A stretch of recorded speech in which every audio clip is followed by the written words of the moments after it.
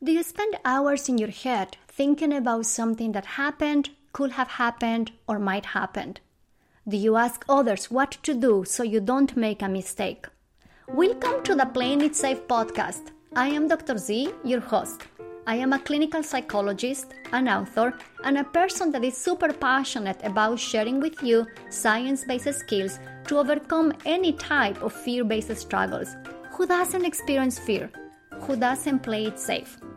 In this show, we will discuss how fear-based reactions happen in day-to-day life, how playing it safe behaviors look like, sound like, and feel like, how you can put into action solid tips from behavioral science to get unstuck from worries, fears, obsessions, and anxieties, and how you can start doing what works, what matters, and what you care about. Behavioral science doesn't have to be boring. Thanks for listening, and let's get started. Have you ever wondered how does a world champion professional athlete manage anxieties, worries, comparison thoughts, or thoughts about giving up? Well, in this episode, I had a true pleasure of interviewing Sonia Looney. Here's what I can tell you. This episode is full of golden nuggets on managing skillfully rumination, self-doubt, shame, values-based strategies, and comparison thoughts, and much, much, much more. On a personal note, I want to say that Sonia's enthusiasm, passion, love, and insights are just contagious. So make sure that you listen to this episode from the beginning to the end. And if you are interested on acceptance and commitment focused coaching for any ineffective playing it safe move or anxiety-based struggle, make sure to go to the website eastbaybehaviortherapycenter.com. Again, the website is www.eastbaybehaviortherapycenter.com. If you live outside of California, we're offering online coaching services. Okay, without further ado, let's jump onto the conversation with Sonia. Have a great day and see you next week. Bye-bye. How did you learn that training less hours helps you to give your best? I'm asking because in the information era, in the hustle culture, we all get exposed to messages of do more, work more, hustle and hustle and hustle. But here you are saying, actually, when I train less hours, I am at my best for the competition. How was your process of learning that? It's like the kid touching the hot stove. I had to touch the hot stove a few times. So I've overtrained multiple times and not felt good. And also I've worked with coaches, and I actually coach myself, because every time I've worked with a coach, well, in cycling, I coach myself. I do have a running coach, but every time I've coached myself in cycling, the coach gave me too much intensity and I would always be tired and I wouldn't feel very good. So it was by learning, by doing more wasn't actually helping me. And then by taking on multiple identities and projects in my life, so it's not all my eggs aren't all in one basket, that made it so I couldn't train, 20 hours a week or whatever it was. And I remember thinking I was surprised training, 10 to 15 hours a week that I was actually doing well at races. And I still have to remind myself of that, because a lot of times, you hear about focus on the process, and that is very important to focus on the process, but people get too fixated on having a perfect process. Oh, of course. So I'll give you an example of that. So I have a 3 and a 1 year old, which means that our family gets sick a lot. And as a professional athlete, especially endurance sports, like you do everything to avoid getting sick. Like some of these COVID protocols that, people do, we were doing that long before COVID, because when you get sick, it means you can't train. And then that's a huge setback. So I had this big race that I was going to in April, and I had a very specific set of training that I wanted to do leading up to this race that I thought was going to be very key to me doing well at this race. Well, I got sick and I couldn't train for 2 weeks. So my most important time to train for the race, I couldn't train. And I had to decide, do I still want to show up for this race, knowing that I didn't do the work that I wanted to do? And ultimately I looked at my values and I said, well, what are the other things that I'm going to be getting out of this race? It's not just a race result, and it never is just a race result. So that's why and how I had the courage to go sign up for this race. And I ended up winning the race. So I thought, it has to be a certain way. Otherwise I'm not going to perform. And I think a lot of us think that like my preparation or the way that I do something has to match how somebody else has done it, or it has to match exactly how it was in the past. But it takes flexibility to realize that, hey, sometimes it's not going to look the way that it used to look. And that doesn't necessarily mean that I can't show up and be at my best. Sometimes adapting to the context that is in front of us, to our situation, is hard because we hold with white knuckles to how we wanted things to be. And the mind will start to ruminate. I didn't supposed to get sick. Why did I get sick? What happened here? I can't believe this is happening to me, because there is a mismatch between what is and what the mind was hoping it will be.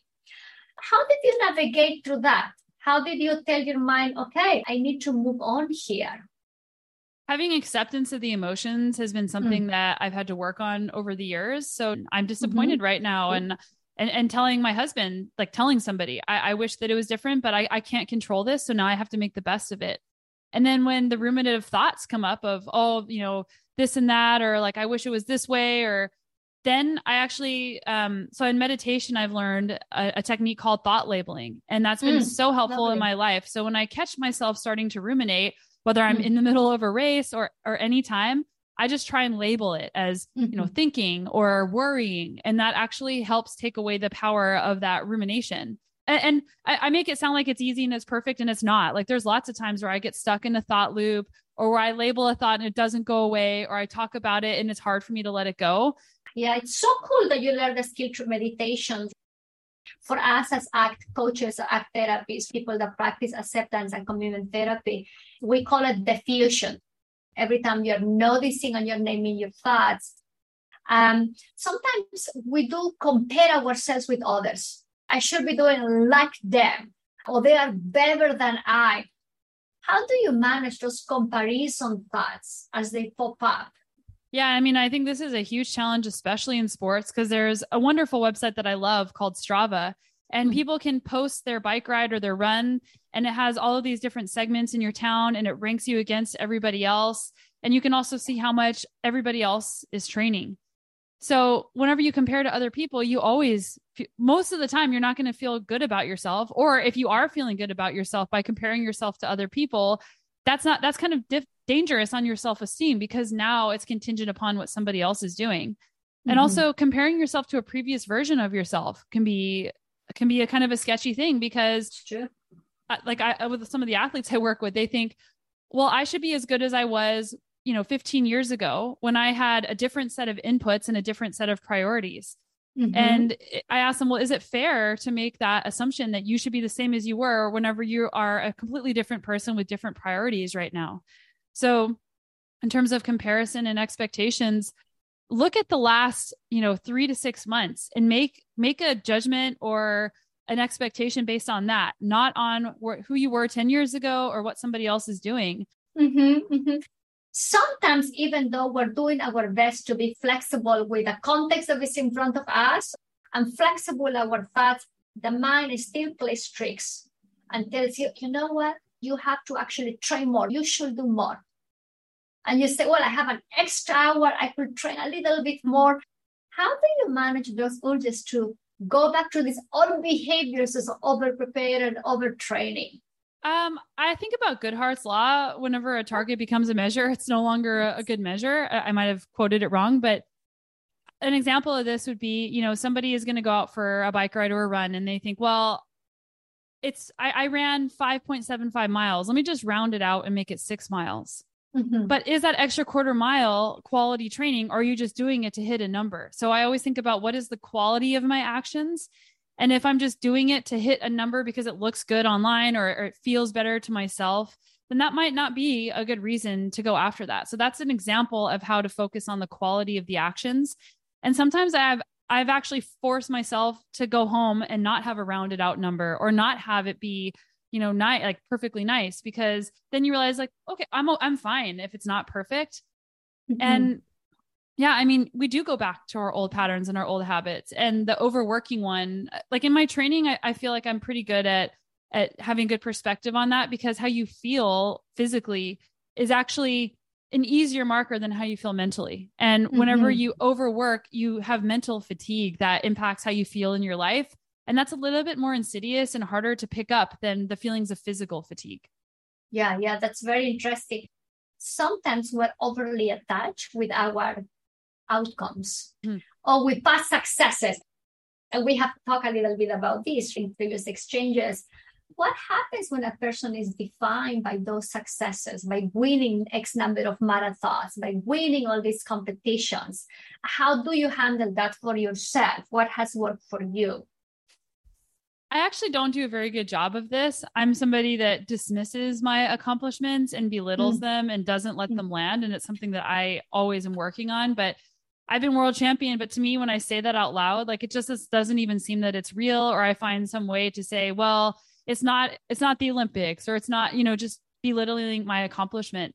So for me, it would actually be better if I could look at my achievements and let them land a little bit more, so that I'm not always trying to grab for more. And with that, I've learned that whenever we're trying to achieve something, we're trying to feel a certain way. If I achieve this, now I'm going to feel like I'm enough. Now I'm going to feel worthy, because I know that when I achieve the thing, I'm not going to feel the way that I'm looking to feel. And that's taken me probably a decade to learn that. And I still love reaching for goals, but reminding myself that I'm going to reach for this goal. But when I get there, it's not going to be this feeling of fulfillment washing over me that now my life is finally complete, because those achievements, like I said, don't land in that way that I want them to land. I'm looking at this with the apt lenses, right? Our feelings will come and go like waves in the ocean, right? Like I don't have much control of what I feel. Let me switch gears a little bit. A couple of months ago, I interviewed Alex Hutchinson. Yeah. He wrote the book Endurance. And it was super interesting because we chat a lot about the difference between accepting and cognitively challenging your thoughts.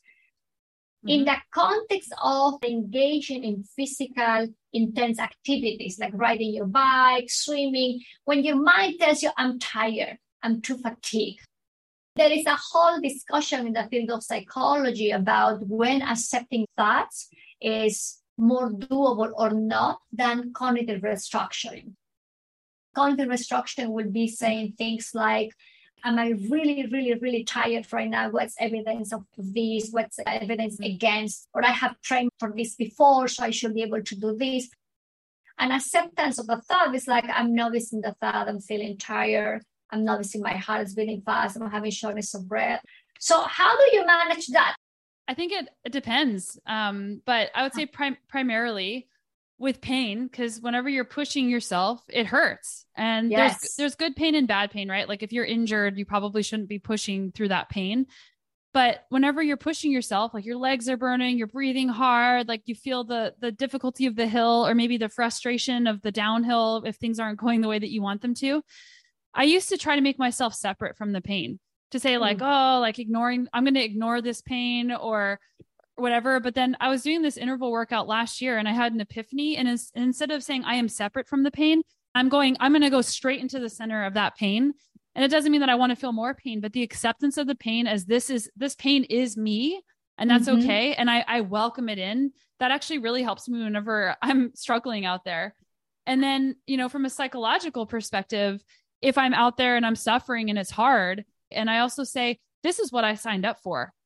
If you have an expectation that you're going to show up and it's going to be easy, the reason why people love doing endurance sports is because it is hard and you're going to experience every emotion out there in a very short period of time.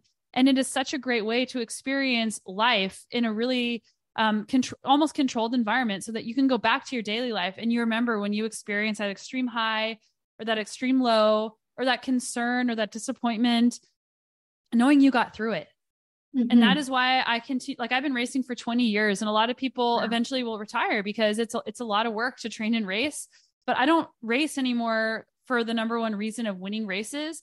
I race because I want to go back to that place whenever I'm out there of, this hurts. Can I keep going? Who am I in this moment? Who am I at the finish of this thing? Because I'm going to be different. And who am I as the person who makes time to train for these events?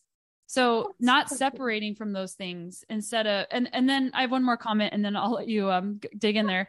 So some of the things that you described, whenever I'm out there, am I focusing inward on my heartbeat, on how fast I'm breathing? Or am I trying to distract myself, looking outside, looking at the view, or thinking about the finish line, or thinking about the past?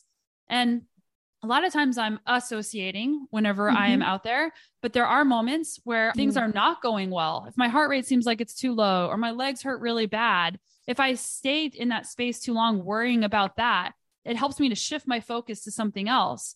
And then eventually I'll come back. So being able to choose when you're associating and separating when that might serve you is really helpful. That's a very interesting micro skill in the moment, right? So what will be the criteria for you to separate a little bit, to distance yourself from the pain? It's whenever things aren't going well. Okay. Like if I'm going and maybe I just went too hard at the start and my legs are now not doing very well, I remind myself I'll probably come back around. And if I don't, that's okay. But if I continue to focus on that feeling and it gets worse and worse and worse, then, and I start worrying because it's worse, my legs feel bad. I wonder how long this is going to last. Well, I guess that the rest of the race isn't going to go well. I guess I'm never going to race again. Like those thoughts come up. So if I'm associating and then I start thinking about it in that way, that's not going to help me perform. So I say, okay, this isn't working for me.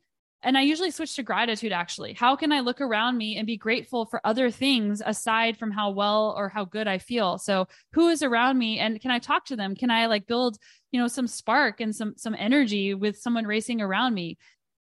That's a super cool skill. And one of the things that we teach to clients and also that I practice myself is to pay attention with intention. It's like attentional switching, right? We can intentionally choose to focus on something different. The other variable that comes with fear and anxiety at times is this fear of success, the fear actually of becoming a national champion, and then you are scared about what's going to happen to you. Have you ever thought about that? Have you witnessed that in other people in your work as a coach, and how do you navigate that? To be honest, I haven't experienced that, or I haven't really seen that in my circles. It's more not wanting to celebrate your success and not wanting to tell people about your success. So you still want to achieve, become a national champion or get that promotion. But then after you get it, you don't want to seem like you're bragging about it, or you dim your light a little bit because you don't want to make somebody else feel bad. Like I do this all the time, and I'm trying to be more aware of it. Is I don't want to tell people about my accomplishments or the things that I've done because I don't want them to feel like they didn't do that in their life, or that they're judging themselves because they don't match up to the things that I've done. And I want them to see me as just a normal person instead of as all of these things that I've accomplished that they may or may not ever achieve in their life. Do you have a sense of why your mind will go there? What is your mind trying to protect you in those moments? That's a good question that I've actually never thought about. Yeah, I don't know. I mean, maybe it's just conditioning.